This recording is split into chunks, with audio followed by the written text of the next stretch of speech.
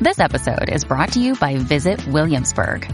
In Williamsburg, Virginia, there's never too much of a good thing. Whether you're a foodie, a golfer, a history buff, a shopaholic, an outdoor enthusiast, or a thrill seeker, you'll find what you came for here and more. So ask yourself, what is it you want? Discover Williamsburg and plan your trip at visitwilliamsburg.com. On this episode of Narcissist Apocalypse, we talk with an abuse survivor named Leza. And Leza was in a 30-year abusive marriage to a raging narcissist. And to make matters even worse, one of her adult children has become just as abusive toward her in the aftermath. It's a story about young love, feeling trapped, parental alienation, and getting in touch with your spirituality to help you heal.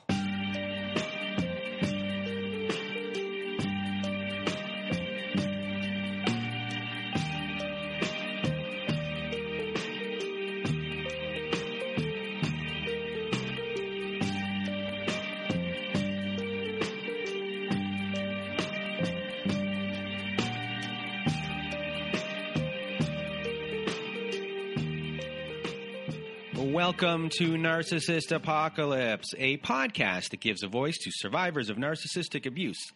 I am Brandon Chadwick, but my friends call me Chad, and thanks for tuning in to this episode. So what is a narcissist, you may ask? Well, for the purposes of this podcast, we refer to a narcissist as anyone who has displayed a pattern of behavior that shows a limited capacity to appreciate others' perspectives. It is that simple. And now, before we get into our episode with Leza, I just wanted to thank everyone in the Narcissist Apocalypse community for listening to the show and sharing your thoughts by email, Instagram, Twitter, and Facebook. A big shout out to all of our friends in our Narcissist Apocalypse Facebook support group for just being a great group of people. Also, a reminder, if you haven't left us a review, please do leave us a review on whatever podcast service you use, Spotify, Apple, Google, Stitcher, CastBox, etc., etc.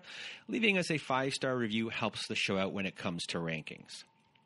Now, if you want to be part of our show, please go to our website at narcissistapocalypse.com.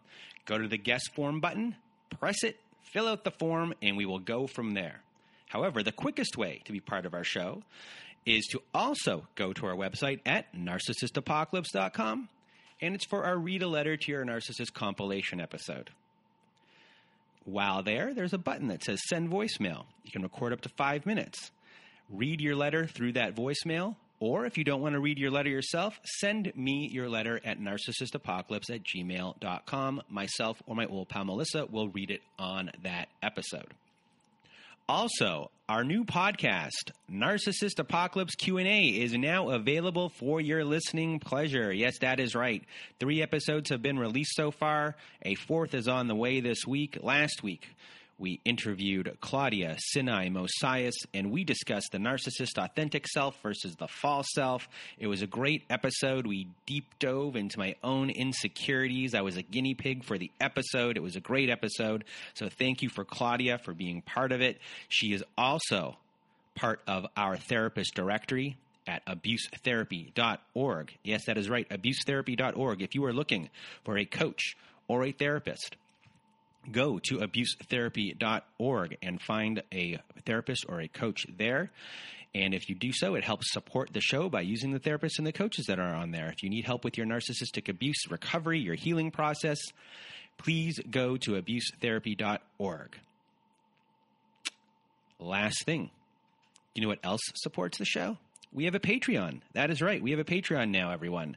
Behind-the-scenes stuff on the show. Episodes that have never made it to air for various reasons. Usually because they're too short to be on the main podcast. Also, we're going to have interviews up there with former guests. We're going to do some catch-up episodes. We might even do some movie watch-along episodes. More special type of episodes are going to be on there for people that join our Patreon and support the show. You can find that at patreon.com/narcissistapocalypse. That is patreon.com/narcissistapocalypse. Go there, sign up, support the show. Extra content for everyone who can't get enough of what we already have.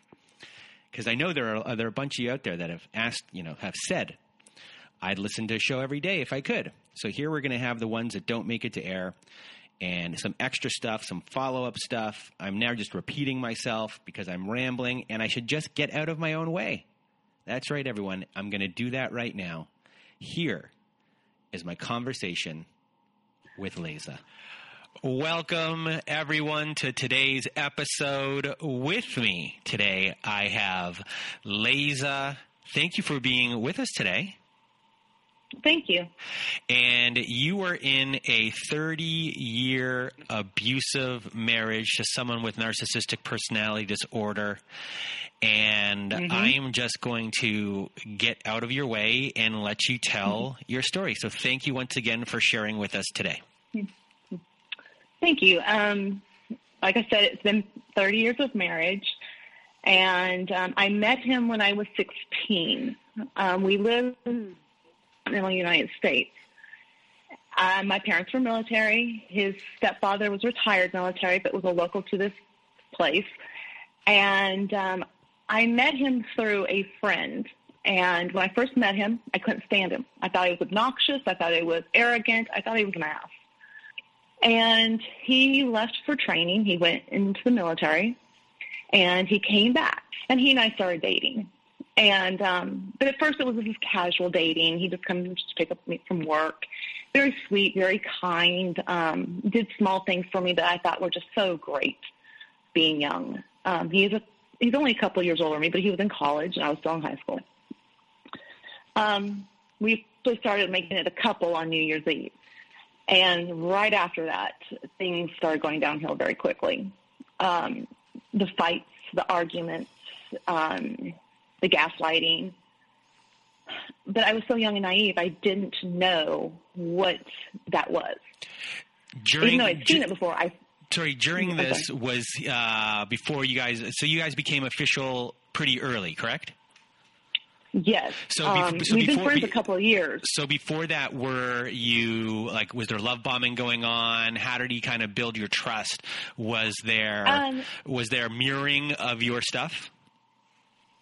Yeah, he always encouraged me to be myself. I was too pretty for these guys I was dating. I shouldn't be treated so poorly, even though I wasn't really being treated poorly. And come on, we're in high school. So it wasn't like I was being treated horribly. But, as though you deserve better, you're beautiful, you're this, you're that, you're smart.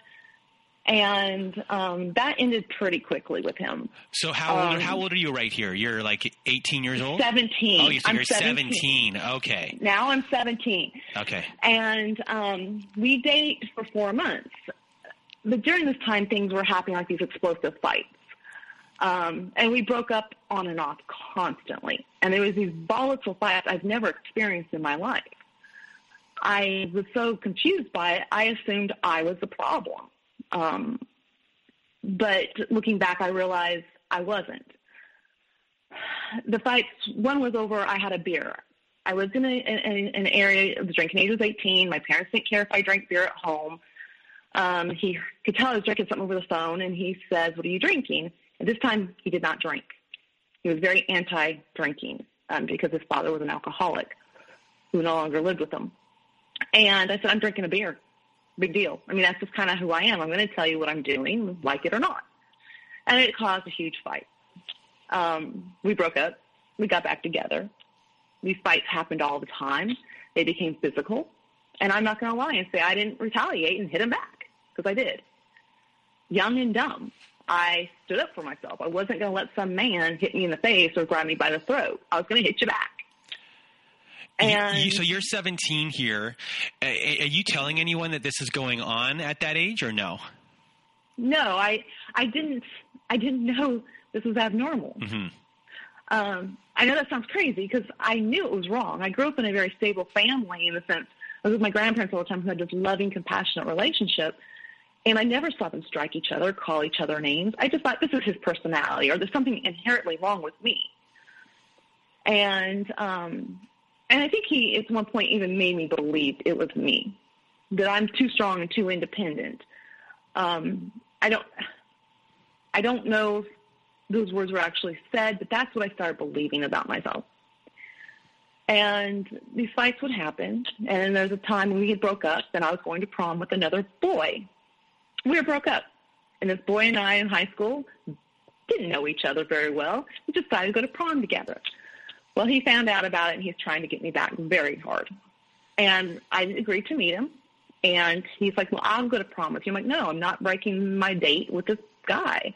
Doesn't mean he and I are going to date. We're just going to prom together. It's not a big deal. And I'm a junior in high school at this point. And it escalated. He held me down in a park on base to the point I said, if you don't let me go, I'm going to bite you, because my hands and my legs are, he's sitting on me, and he's got my arms above my head on the ground. And I said, I'm going to bite you because I'm going to get you off of me. This is not okay. And I did. The cops were called because a group of people walked by and they thought he was sexually assaulting me, which he was not. And no charges were pulled against me. They said it was completely self-defense. And that should have been my big duh moment. And he did have bite marks on where I bit him in the chest, because that was the only way I was trying to get him off of me. And like I said, that should have been my duh moment where I said goodbye. But a few days later, he started calling me and devaluing the situation, saying it wasn't that bad. It wasn't. I was just trying to get through your head that I love you and I want to be with you. And for some reason, I just assumed this again was normal. He was just trying to tell me what he loved me. Well, my parents weren't very happy about this. And mind you, at this point, I just turned 18. And I moved out. I moved in with his parents and him, and we got married. Now, mind you, we'd only been dating for 4 months, and we had an 11-day engagement. So things went really quick with him. Your parents must have been beside themselves, I assume, because my mother had to go. My mother went into therapy. Yeah, it upset my parents tremendously. Because you went from the police being called to getting married within how long? Like 3 weeks, 4 weeks? 3 or 4 weeks, yeah. If that. Like I said, I had an 11-day engagement, and I basically got engaged right a couple days after I moved out of the house. So when you probably tried to justify what was going on to them, how did you explain that to them? I don't remember. I know I invited them to our wedding, and they didn't show up. I knew that my mother was completely distraught. And at this point, my mom did go to therapy, and she was explaining to the therapist everything that was going on. And this is the late 80s. So there wasn't a lot of this narcissist or anything like that. He just says, what you're telling me, this is the therapist to my mother, is it sounds like he might be a sociopath. Because back then, that's kind of how the terms were. Is either you were normal or a sociopath. There wasn't all the in-between. And did this isolate you from your family right here? Absolutely. Absolutely. And during this time, my parents got their orders to leave. And so I knew within 6 months they would be gone. And I'd be isolated on a small island in the middle of nowhere. And parts of me were terrified. And during this time, he and I are still having these explosive fights. And I am not a fighter. Even though I'm strong and independent, I have to be pushed really hard to fight back. I am rational, and I'll say, I need 5 minutes to think about this. I don't agree with what you said. Let me think about this for a minute before I give you an answer. And through all this, like I said, we're having these explosive fights, stupid fights. Like we were playing Monopoly. I caught him cheating in Monopoly, and he threw the board game at me. Like, you're calling me an effing cheater, and I'm not a cheater. Well, I just criticized his character. I didn't know that then. I just thought he was being a young boy, a young man. And I, somehow, fractured his little ego. Well, I never wanted to have children.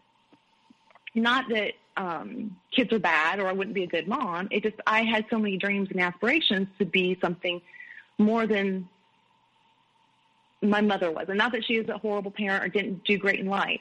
It's just, I wanted to be more. And I popped up pregnant and with my oldest son. And I was devastated at first, because I thought, I'm 18 years old. I'm still in high school. Who wants to be a mom in high school?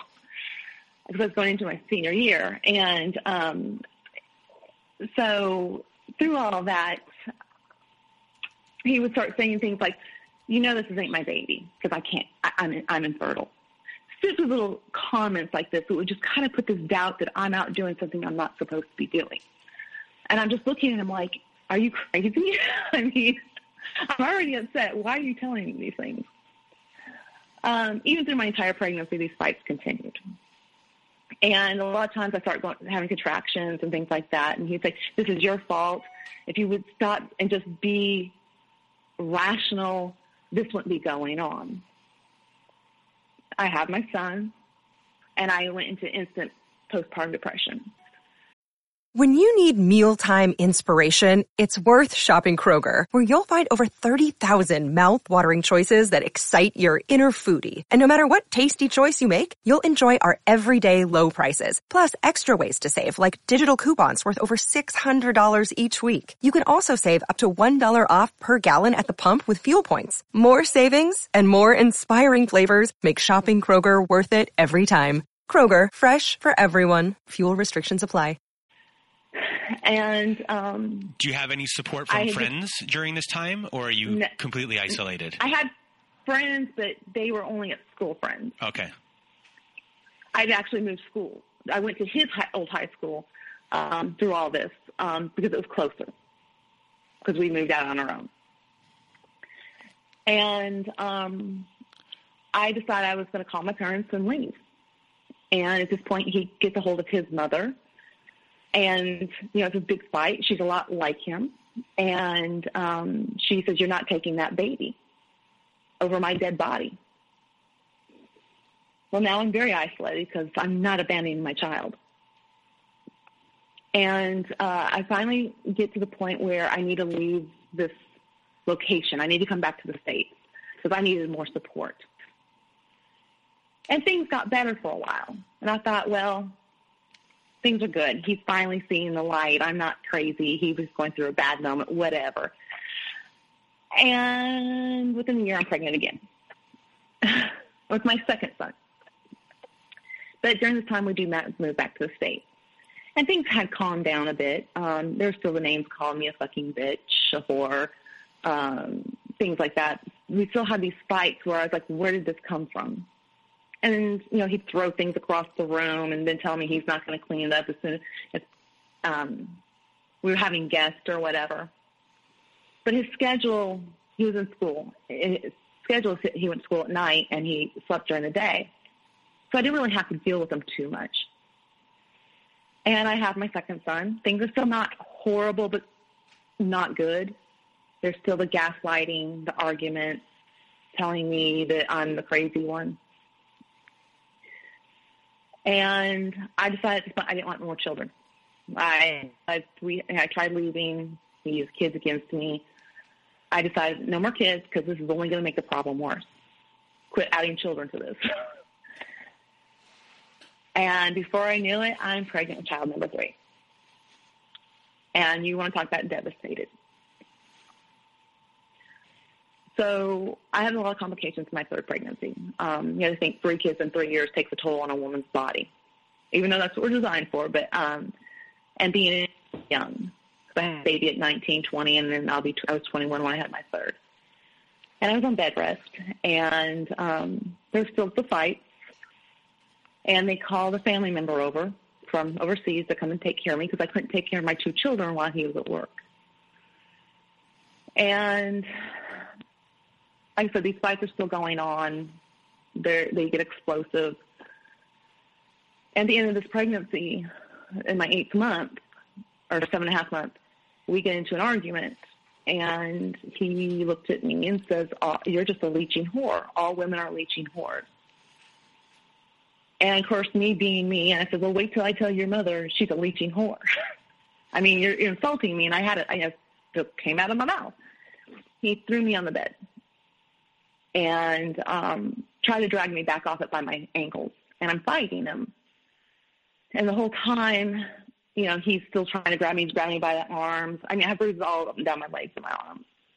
And he realizes he's not going to get me out of the house. He's trying to kick me out of the house, saying this is his house. I'll follow his rules. he jumps on me and he's straddling me. So he's sitting on my belly, and he has my arm down first, and he's in my face, and he lets my arms go, and he puts his hands around my throat. And at this time, he's held my throat for quite a while, and I can't breathe. And I start going limp. At that point, he let go. Well, I'm up all night now because I'm now in labor again, because I've been in labor for 4 months on and off. I'm trying to take the medication to stop the labor. And he goes on to bed like nothing ever happened. And it's my fault. If I hadn't said what I'd said, he wouldn't have had to do that to me. But the next morning, he gets up and goes to work, and he says, "Don't you dare call me and tell me you're in labor. I don't care if you're hemorrhaging to death." And I'm thinking, what a thing to say to a woman who's carrying your child. Well, of course, I am in labor, and it doesn't stop, and I end up having my son, and he was born with a rare birth defect, because I thought, as soon as this baby's born, I'm out of here. Well, I couldn't leave. My son's in the NICU. He's fighting for his life. And is rushed into emergency surgery and all that. So we're dealing with all this. My son does recover from it, comes home. He's only home for a few weeks and is rushed back into emergency surgery, and he nearly died because he had a bowel obstruction that actually caused him to have sepsis. So he's, fever and throwing up bile, and it was a nightmare. And my ex looks at me and says, "That kid ain't mine." And I said, "Why would you say that?" He says, "He ain't mine. He don't look like the others." Now, my ex and I look very different. I'm dark-haired, dark-eyed. He's blonde and blue-eyed. This particular child was born with dark, black, curly hair like I was when I was born. I'm like, there's two parents. Just because the other two were born blonde doesn't mean this isn't your kid. I mean, come on, I have some genetics here. So I said, "That's fine. You can think that. Let's go ahead and do a DNA test." And being military, I knew that I'd get child support no matter what. And I said, "But when we do the DNA test and it comes back, I will be leaving regardless of what the test says. I'm not going to be treated this way." He refused it. And then later he started accusing me, because I was in the hospital all the time with my son, that I was having affairs with the doctors. Come on, I'm a 21-year-old woman with 3 kids. Come on. It was ludicrous. So you're 21 years old right now, correct? I'm 21. So you're 21. Yes. Well, not right now, but at the time you're 21, and you have 3 children. Yes.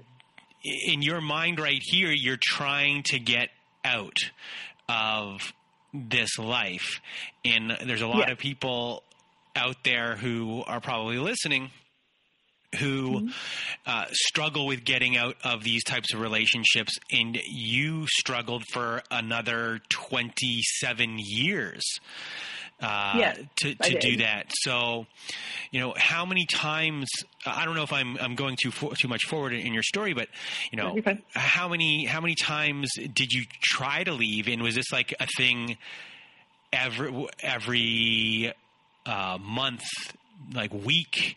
And did you try to go to the military for help at all, or am I just jumping too far ahead right now? I had at one point, we had a blow-up fight where he pushed, this is before my third son was born, and I was holding my infant son, my middle one, in my arms, and he pushed me from one end of the house to the other, and I kicked him out. The military put him in to the barracks and requested that we go to therapy. Well, we didn't go through a true therapist. We went to a minister. And I loved him. He was a great guy. But he wasn't geared for what we needed. And so relentlessly I let him back. The one thing about my ex, he was great about taking care of me financially. There was always more money than we needed. We got to do fun things. The kids always had clothes on their back, food in their belly. I never worried about those things. But, yes, I tried leaving multiple times. And I'd say it would vary. Sometimes it would be once a week. Sometimes as much as far apart as 6 months. It depended on his behavior. And he'd always excuse his behaviors, that he hated the military and he hated his job. And he was doing this for us. so that I got guilted. And of course I had a sick son, and his medical expenses would have been horrendous in the real world. The military was covering all of his medical expenses.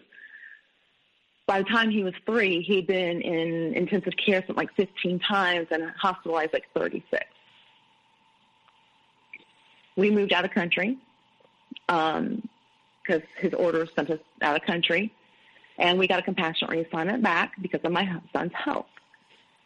And I thought, okay, now that we're getting some help for my son, maybe things will get better. I always held out hope that things would get better after the next crisis.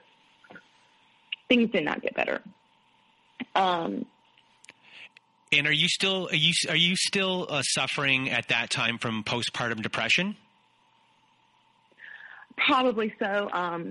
Dealing with a sick child, you kind of put that on the back burner because I think it goes back to the taking care of your child who's sick. Mm-hmm. You don't care about anything else. You know, all you worry about is taking care of that child. And taking care of the other two is the best you can, and trying to keep normalcy with them. And how did your husband treat them? He was very hard on them. He was always a strict father. I wouldn't say he didn't show love. I believe full-heartedly he loved them in the best that he could, but he was always very strict with them. I was always, if I disciplined, I'd say, tell me why you did this. What's going on with you, with the kids? What's going on with you so I can understand why you behave this way? He was just a lawmaker. Like, nope, this is how it is. Everything to him is very black and white. I kind of see things in gray.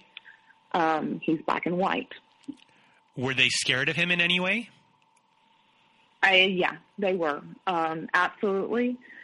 And especially as they got older, they come to me and not him with problems. And during all this time, our middle one started having behavioral problems. And I begged my ex to take him to see a therapist or a doctor or someone. He was reluctant. He just would say, I'm a shitty mom. I'm not hard enough on him. I need to lay down the law.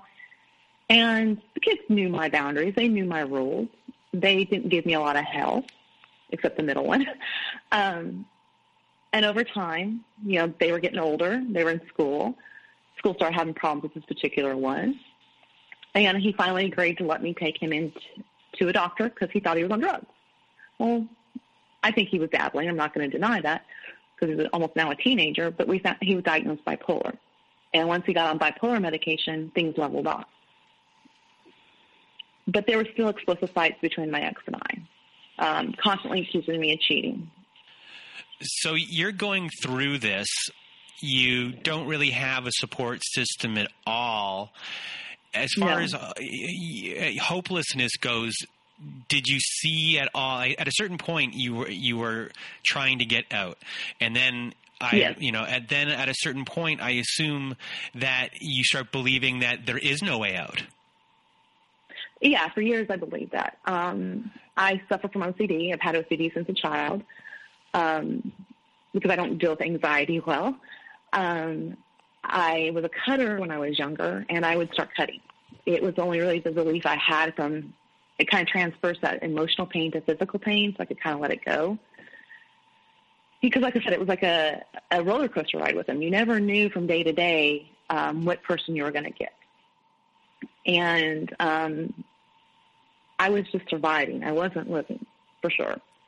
And you are now far away from this, this reminds me of the song Red Dirt Girl by Emmylou Harris. Do you know that song? I've heard it. I don't know it well, but I've heard it. Yeah. And, someone that had all these dreams, and then she married a guy, had, a few children, and all of a sudden she never got out of Alabama, where she had all these plans to go everywhere she wanted to go. The difference between you and this person is that you're in this army world, so you are, I guess, moving around a little, but well, you're not living your life. Military. Sorry? Yeah. At this point he had gotten out, and we'd moved to where we live presently. Okay. So, because he hated the military so bad, and I guess I skipped that. I apologize. We had gotten out of the military. My son's medical condition stabilized, and he was able to get out. And we moved closer to his family. So they had some really the world's best hospitals in this area. And so if I needed to take my son there, we could. But still, that's his family. It wasn't my family. You know, I couldn't go and talk to his family about his issues because his whole family, I hate to say this, I don't know if you've seen the movie Deliverance, that his family is set up much like this clan in Deliverance. You know, they can all treat each other like crap, but don't let anyone who is not blood retaliate because you will pay the wrath. And I knew that. I knew without a shadow of a doubt if I did anything to retaliate, I'd pay for it. And it kept me hostage. It kept me a hostage in my own, family. And so it was a very stressful situation. I had nowhere to go. My family at this point was on the other coast. I didn't tell them everything going on. I didn't want their sympathy, but yet I was ashamed. Were you afraid that if you told them they would do an I told you so? Yes, maybe. That and,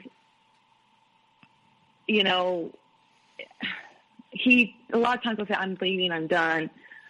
I can't do this anymore. This isn't healthy. This is toxic. He'd make excuses. And when he realized the excuses weren't working working any longer for me, he would tell me he would not pay me child support. He'd leave the country and go back home and quit his job. They couldn't get, blood from a turnip. And I think looking back, he held me hostage financially, to be honest. And I knew I had this child that I didn't think I could take care of on my own, or so I was led to believe. But like I said, we kind of went through good times and bad times. Went through the honeymoon periods, and things were great. And as the kids got older, things were a little bit better because the kids weren't as much of a stress. Money was a little better. We were both working now. I opened my own business. He was working a stable job that he seemed to enjoy. So as far as opening your own business, is that something that was encouraged, or something you said to yourself, I need to do this once I am able to, I don't have to stay home with the children as much anymore. I need to start creating a life for myself outside the home? I wouldn't say he ever encouraged it. He never wanted me to make it larger, He didn't mind that I was working. He never minded that I was working. But he never encouraged me to grow it to be extremely successful. He just liked that I was contributing financially. He never encouraged it.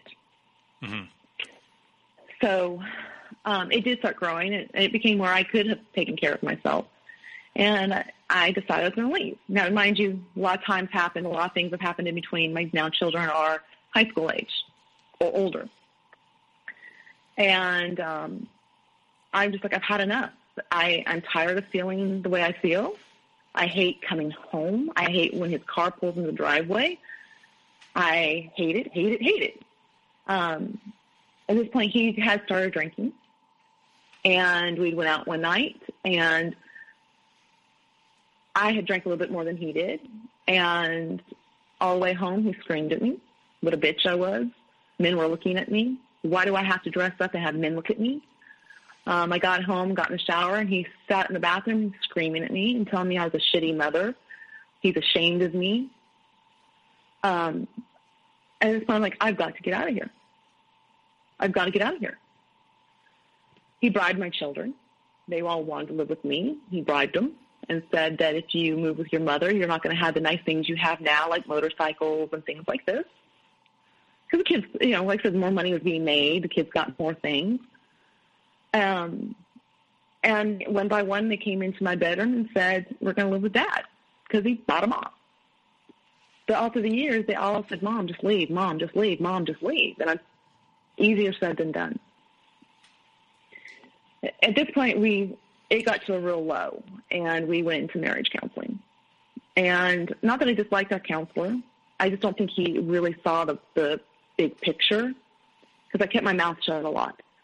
And we were in therapy 5 minutes, and he looks right at my ex and says, I don't know you, but what I hear out of your mouth makes you sound like an asshole. No wonder why she wants to leave you.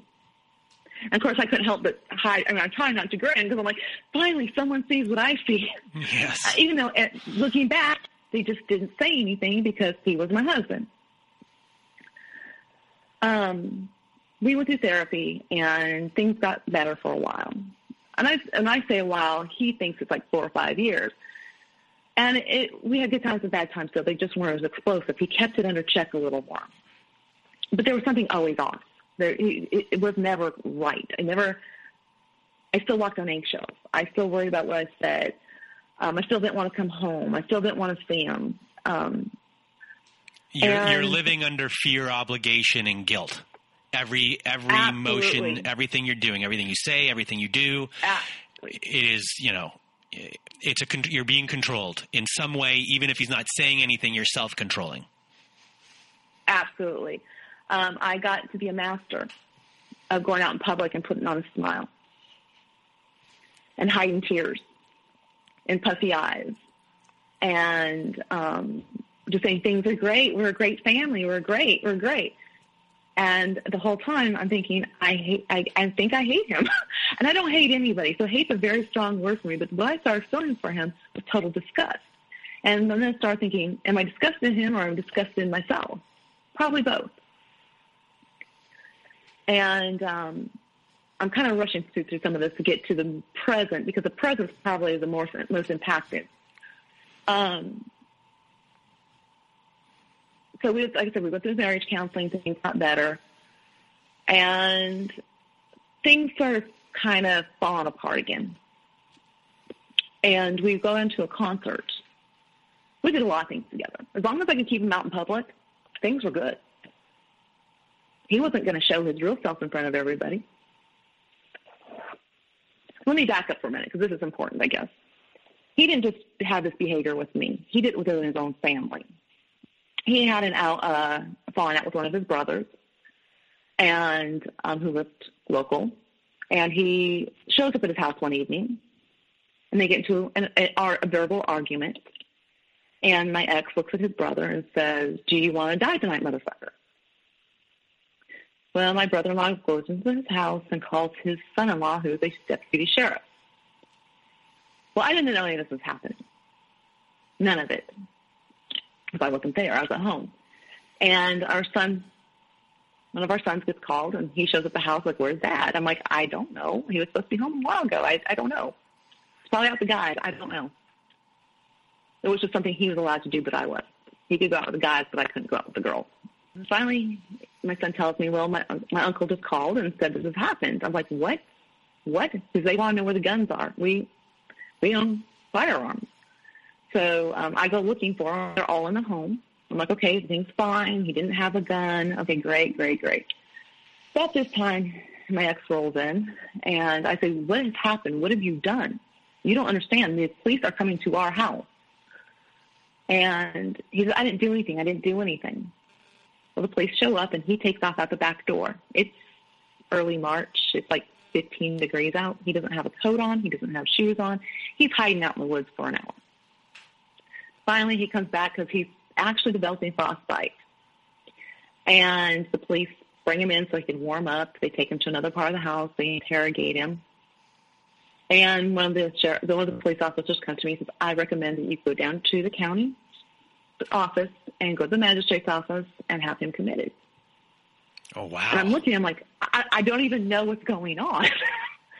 And, of course, this son of ours is like, Mom, don't do it. Because at this point, they almost look at him like a pity party story. It's like, almost like they can relate to him to some degree. I wouldn't say all of them, but a few of them. And I say, how long do I have to decide this? And he says, you have 24 hours. You're the only person who can have him committed because you're his wife. I said, all right. Of course, now I'm getting talked down by my son. I'm getting talked down by him because the police have left. Though they made us surrender all of our guns, Have they explained to you what happened yet? No. And then they're just asking you, do you want him committed? Yes. And I'm like sitting there going, I really have no clue what has happened. No one has informed me of what's happened. The police leave. My son leaves with the guns to take him out of the house. And I'm saying, like, you need to talk to me and tell me what's happened. And, of course, it's all the other person's fault. I'm not at fault. That's the story. That's BS. The next day, he does kind of slip up and tell me, I kind of told him I wish he was dead. I told my brother this. I told him that. Come to find out, that's not how it really went down. And of course, I'm sitting there kind of like blindsided going, what? This is insanity. Who gets the police called on you for, what is going on? But so his behavior did slip with other people in the family, is my point. And we were in the car coming back from this concert, and I said, hey, and I had a few beers in me. We both at this point had been we're drinking again. I won't say excessively, but I was at a concert, had a few beers. Taco Bell had these really great fries out. Everyone talked about that I had never tried. And I said, hey, going through this Taco Bell drive-thru on the way back so I can try these fries. And that was a fight. And he slams on the brakes, and we're in a very bad neighborhood where there's a lot of drug activity, prostitution. It's a bad neighborhood. He slams on the brakes, and he says, shut the fuck up or get the fuck out of my car. Well, at this point, I'm like, your behavior's starting to slip, and I am not going back to this. So I get out of the car. Not a wise decision, but I thought I'm going to take my chances out here than in the car. And I start walking down the road, and he's now circling around 100 times and begging me to get back in the car. I'm like, no. I'm not going to be treated this way over stupid fries. Really? This is ridiculous. And he kept on and kept on. Well, he comes around again, and he says, if you don't get in this car, I'm going to kill myself. I've heard now through the years this multiple times. Snapped. And I said, you go do you. Do whatever you got to. Quit using this as a vice for me. You're thinking that you're going to get your way by threatening your life. Did you used to fall for something like that, and then all of a sudden, over time, you're like, he's never going to do it? Yes. And see, he knew at this point, suicide runs kind of, I won't say rampant in my family, but I have 3 family members who have committed suicide. One was a grandmother, my father's mother, my half-sister, who is my father's other daughter, and I've had an uncle. I don't do well with this threat. To me, it's BS. It's a childish act of threatening it when you're not getting your way. It's a little boy or child having a temper tantrum, and I'm going to hold my breath. And maybe that's not a healthy way of looking at it, but that's just kind of how I've gotten with it when people threaten to me, because I have lost people to suicide, and it's a horrendous emotional roller coaster with that. So for me, the threat, it just pushes me into kind of a hypervigilant. You don't get pity from me, I guess, is my point. Mm-hmm. I did get back in the car.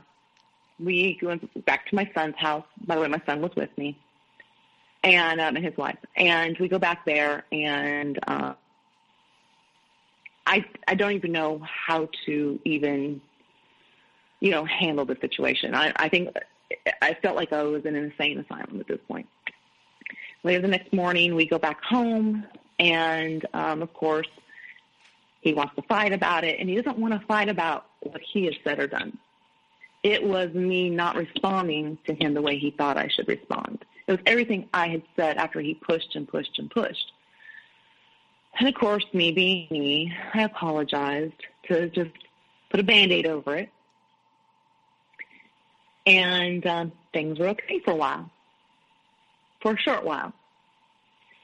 Well, we met up with a friend of mine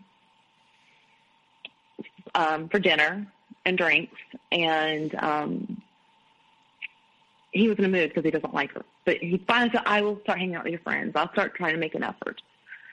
We met her and her boyfriend for dinner, and you could tell right away he had an attitude. And as the night progressed, he started drinking more and more.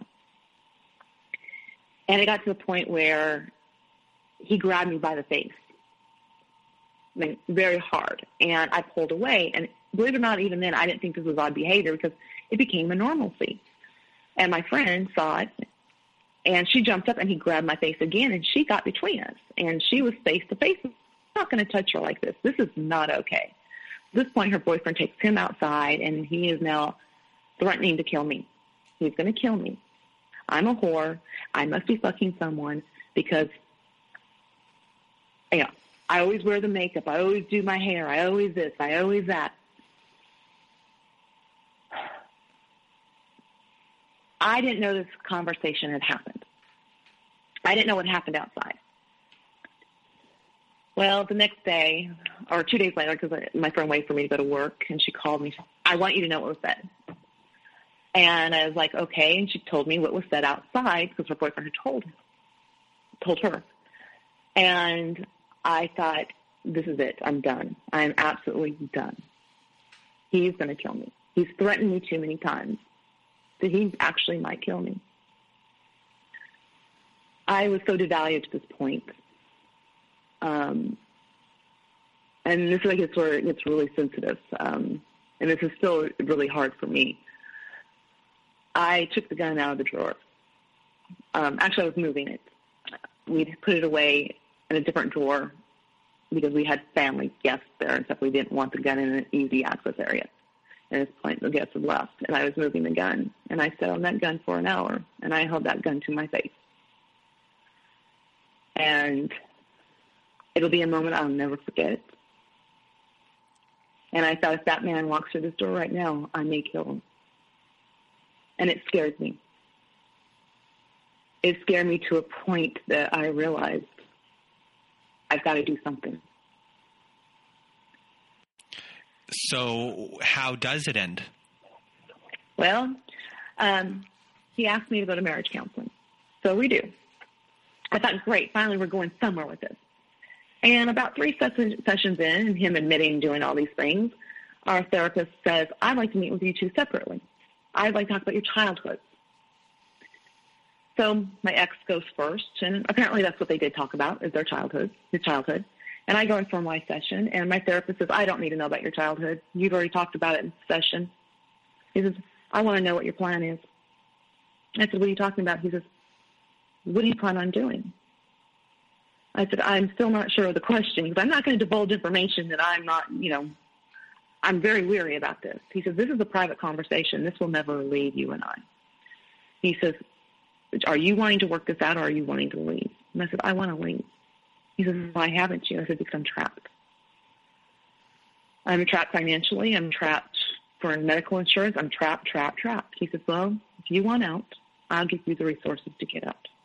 I'll help you. He says, this is an illicit narcissist. He's also a covert and an overt narcissist.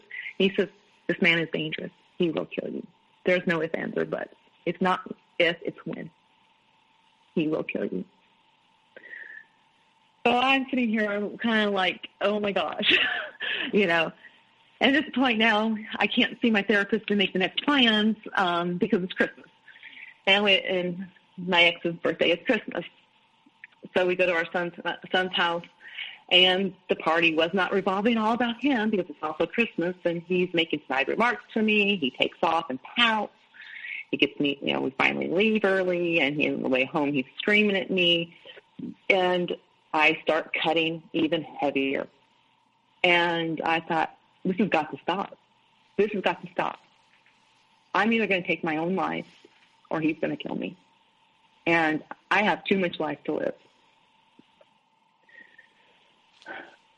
I stayed until March 1st. I know that sounds really crazy. Maybe part of me kept holding that hope that as I continued going to therapy, the light would go on. But every time we got into therapy, it became more insane. And it was right after the therapy session. My ex, I went on to work. We'd meet a therapist in the morning. He called me that day and said, I'd like to talk to you tonight. I think we need to discuss some things. And I said, okay. And I always hated hearing that because I knew it was a bash getting ready to happen. I go home that night, and he says, what do you want to do? And I don't know. Something in me snapped, and I very calmly said, I want out. I don't want to be here. And I was very calm. I was very rational. And he says, well, what is your plan? I said, well, I'll go stay with my mom for a while. And he said, okay. We went to bed in 2 separate rooms. And the next morning, I get up. I start packing some stuff. You can hear me in the other room crying, which I don't know if it was real or not. And I continue packing. Well, I went and sat in the living room, waiting for him to leave so I could finish. And he walks by and gives me a kiss and said, I'll see you tonight.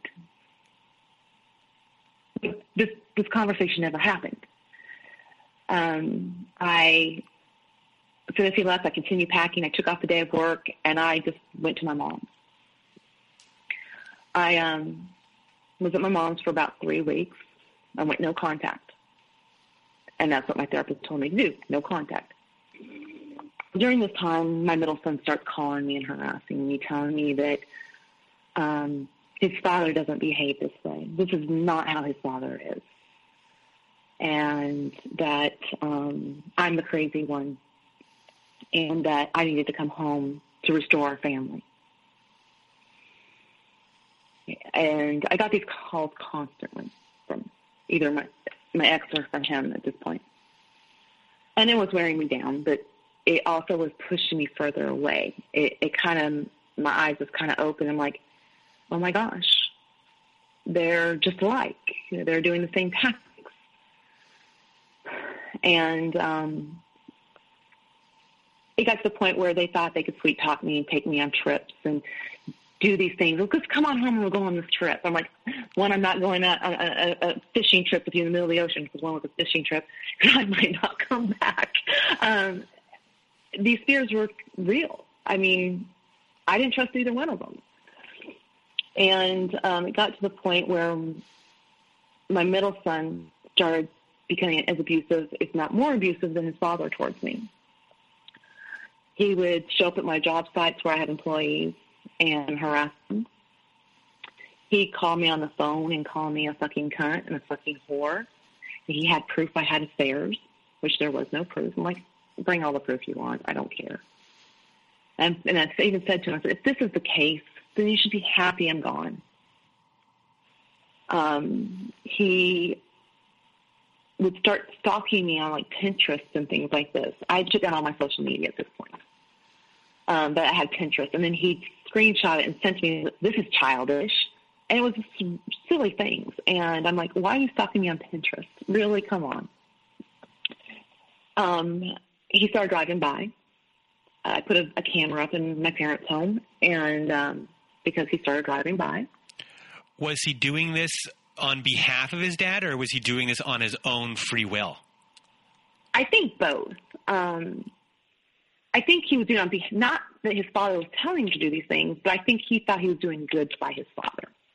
And of your 3 children, where does this child, I guess, slot in? Would he be? Are they all the same type of personality, or are they all different personalities? No, they're all very different personalities.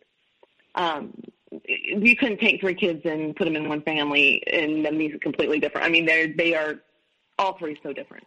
Do they get along? But yes and no. This one I'm talking about in particular has the same kind of relationship as his father does with his family.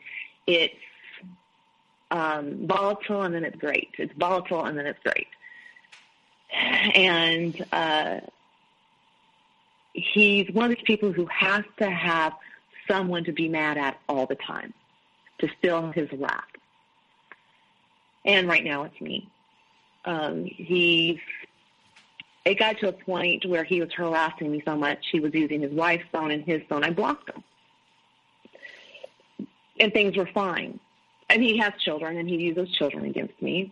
You want to see your grandchildren? No, I don't think so. And I was very close with my grandchildren. He uses them as pawns. he's also, in my opinion, very abusive to his wife. And so it's just like the cycle had started all over again. But in this last November, after I blocked him, I hadn't talked to him in probably 3-4 months. He called me from a number that it was a recognizable number on my phone. Let me back up. By this point, I've already separated from my ex. I've gotten an attorney. I started getting me back, and standing on my own 2 feet and recovering and healing and still in therapy and, being diagnosed with CPTSD. And but I'd stopped cutting. I'd quit drinking, started taking care of myself, started working out, just kind of getting back to normal who I was before all this. And in November, I get a call, and I had been waiting for a phone call from my attorney. We were making some changes in our separation agreement. So the number was familiar, and it rang. It called like 3 or 4 times. I was like, better answer this, because I got leery about picking up my phone for just anybody, because this could be my attorney's office. And I answer it, and I said, hello. And he said, hey, Mom. I said, no, he said, hey, he called me by name. And I was kind of taken back by it because I didn't recognize his voice at first, believe it or not. And he says, this is your son. And I just said, what do you want? Because I know at this point what son it is. And he says, I just want you to know I'm going to kill myself, and it's going to be your fault. This is all your fault. Oh. I don't cry. I don't get immediately emotional. And stupid me stuck on the phone with him for 45 minutes. Again, you keep hoping you can rationalize with these people and talk some sense into them. And the guy at the point, I'm like, I'm not making any headway here. And I just hung up. I immediately called my attorney because part of the agreement we were working on is since I'm the one who left, I still had personal property in the home. And a part of our agreement is one of our adult children, had to be there when I had the movers there to take out my personal property. And I was fine with that. I had to call my attorney immediately to tell her what had happened. And she says, you need to call the local sheriff's department, which is what I should have done. And I had him taken out of that order, that he could not be this gun to be at the house with me. I did not call the sheriff's department. I actually called my oldest son, and I said, listen, I don't know how to handle this. And he says, Mom, he just called me and was all talking suicide and stuff. He says, it's the same tactic we've heard 100 times. He says, you do realize if you call the sheriff's department, they're going to show up his work, and he could lose his job. And that should have not deterred me. But I think at this point I was thinking of my grandkids and getting another job. And here they would have put him in a 72 mental health lockup. So all these things are going in my head. And I kind of got stuck back into that own mentality of, it's not that bad. This is my fault. Well, I then blocked that number. And New Year's Eve, and during all this, I have started dating. I know people think that's insane, but I have met someone who's going through a very similar situation I am, and we started as good friends, and now we are dating. But we had a wedding to go on New Year's Eve, and I wasn't feeling great. So by 7:30 on New Year's Eve, after coming back from this wedding, I'm asleep. Apparently, I had all these texts come through, and it's, hey, beautiful, are you mad at me? Are you ignoring me? Please answer me. And I have a lot of clients who text me, so I'm trying not to be rude. And I have someone who will say, hey, beautiful, or whatever. I just didn't, something still felt very odd about it. And I just said, who is this? And then this person said, this is so-and-so from the bar the other night. And I'm like, I don't go to bars anymore. So I was a little intrigued. I thought, I'm getting set up. And this person on the other end says, how are your grandchildren? And I said, hi, who is this again? And they said, oh, I must have the wrong number. I was like, I don't think so. Who is this? And again, this is so-and-so from the bar the other night. We stepped out and had a cigarette. And I'm like, well, I quit smoking, so I don't think so. And after pushing for more information, they finally said I was at one bar. It's more of a restaurant And I hadn't been in this place in a year. So I knew right there, this is not possible. And I just nicely said, please never contact me again. At this point, I did not know who it was. Right after that, and I had to tell this person twice to leave me alone. Right after that, he exposes who it is. It's my son. And he tells me, yeah, this is your son, you fucking loser. How could you do this to our father and our family? But I still love you. So, of course, it triggered me in a horrible way. And this has now fallen over to New Year's Day, and everything's closed. I mean, I could have went to the sheriff's department and done all this, but I wanted to sit on it. And I contacted my attorney, and she said, this is harassment. This is stalking. You've done everything you can to prevent this. And he's not going to stop. He's showed up at your work. He's driven by your house. I've had to move into an apartment that I have security. You have to have a fob to get into it. There's cameras all over the place. I went and bought another car so they didn't know what I was driving. I mean, I'm taking extreme measures to hide myself. And I had to go to the courthouse in a second and pull a restraining order on him, which was not an easy thing to do, especially when it's your child. So I had the restrainer pulled. We had to go to court, and, we're in the courtroom, and he, was trying to make deals because they also took his weapons. He's a hunter, so they took all his weapons because it's a restraining order. You can't have guns. So, he's trying to make a deal that he'd leave me alone, but he'd take his, as long as he could have his guns. And I just looked at my attorney and said, no, he's done this to other people, and he's actually taking guns down to kill other people. Backed out of it. I don't know if it's, this is just really insane. No. So, of course, I have to get in there and testify on my behalf. He does not have an attorney. They gave him an opportunity to have an attorney. He thinks he's smarter than everyone in there.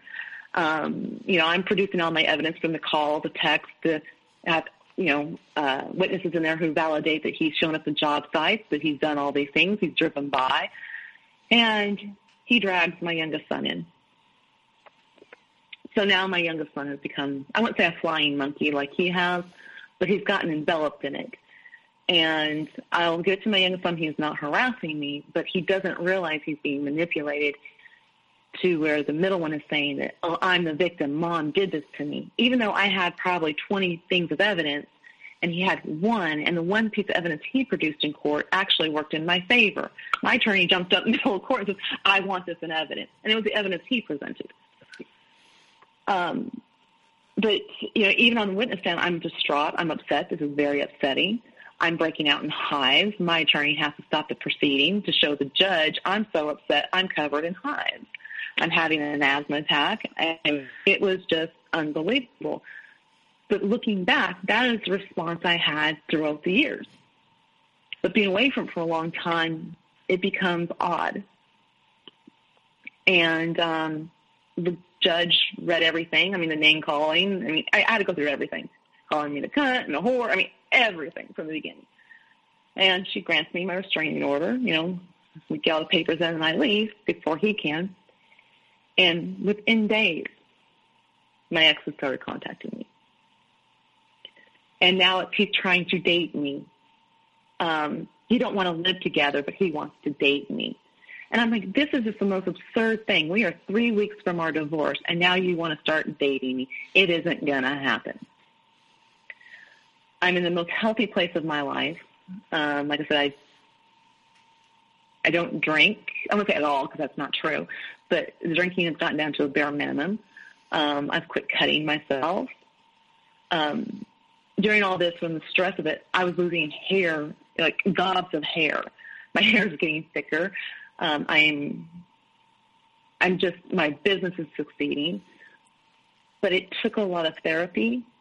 And I think the one biggest thing that has brought me to where I am today is I'm not religious, but I am spiritual, and I started praying a lot. And I quit praying to fix them. I started praying to fix me. to let the anger go, to make me grow as a human being and not ever take the blinders off of me. So when I see this behavior, I know it's wrong. And I'm going to say within 12 hours, this big release just came off of me.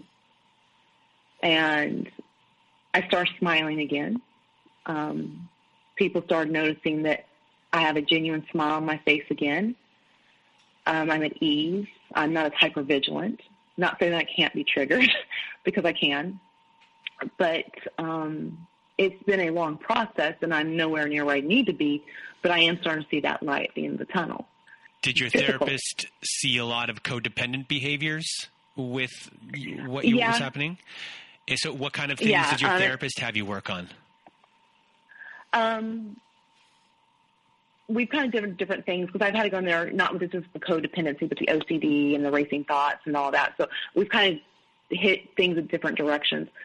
And I think the codependency was more on my part, and I saw it. And because I was going to therapy, I just realized this, and he just smiled and says, "There it is." But for me, the codependence was how I had to stop it. Was I had to just go no contact. I had to quit letting these people make me feel I had to be responsible for their feelings and their actions. I am not responsible for any of their feelings or their actions. And I had to learn not to let them get me to a point where I'm responding. Back up, reacting. I can respond, because it sounds like react. It's, especially with your son earlier, and you were reacting to something your ex was doing, and he uses that as proof to your children of kind of what is going on, which then makes them question who you are. And obviously one of your children, specifically the middle one, believes all of that. So are you officially divorced yet, or no? I will be officially divorced in 3 weeks.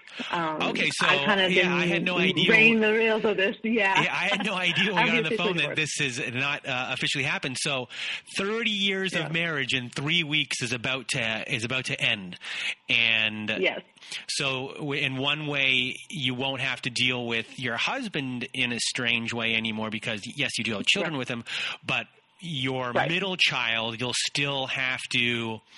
I mean, you have a grieving process to do. I mean, this is 30 years of your life.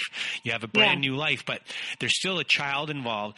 Have you discussed with your therapist about how you grieve a child who is still alive but is lost in a way, and that there's a big possibility that you will never get that child back and it's nothing that you can do.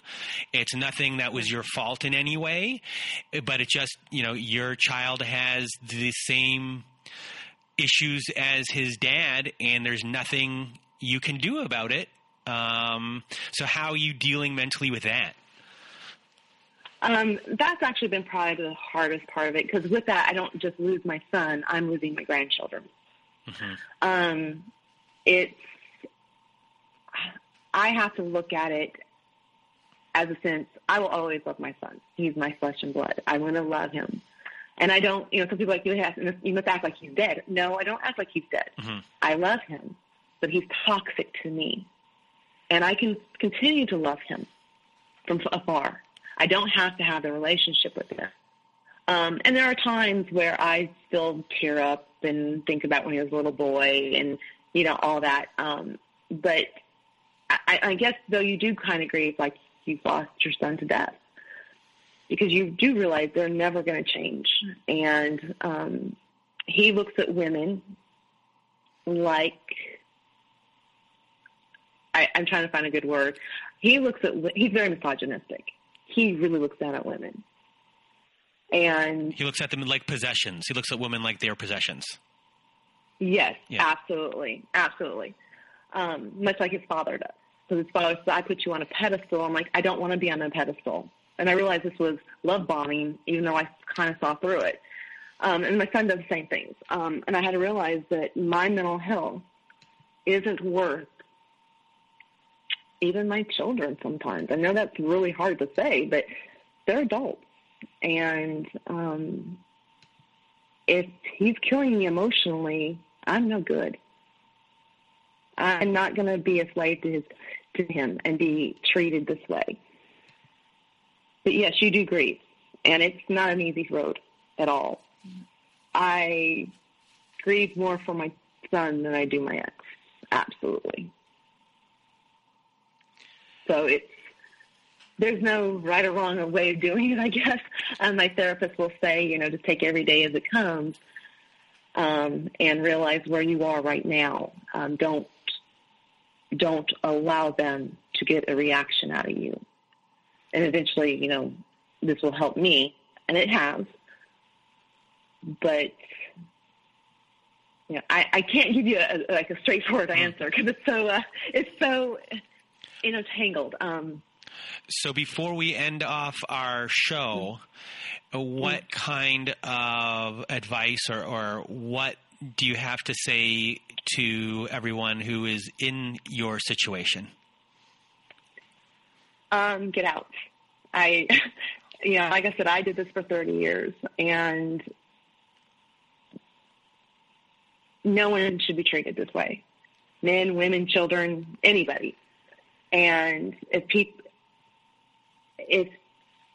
given my circumstances, I stayed with this man and I allowed my children to see his behavior for years.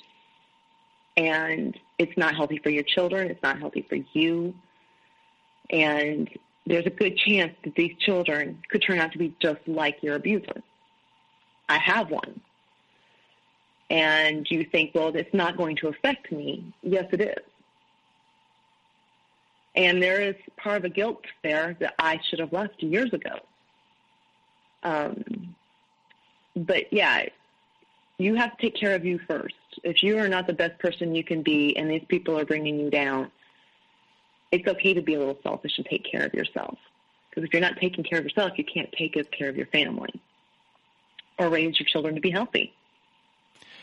Well, I just want to thank you, Lisa, for being on the show today and sharing your story.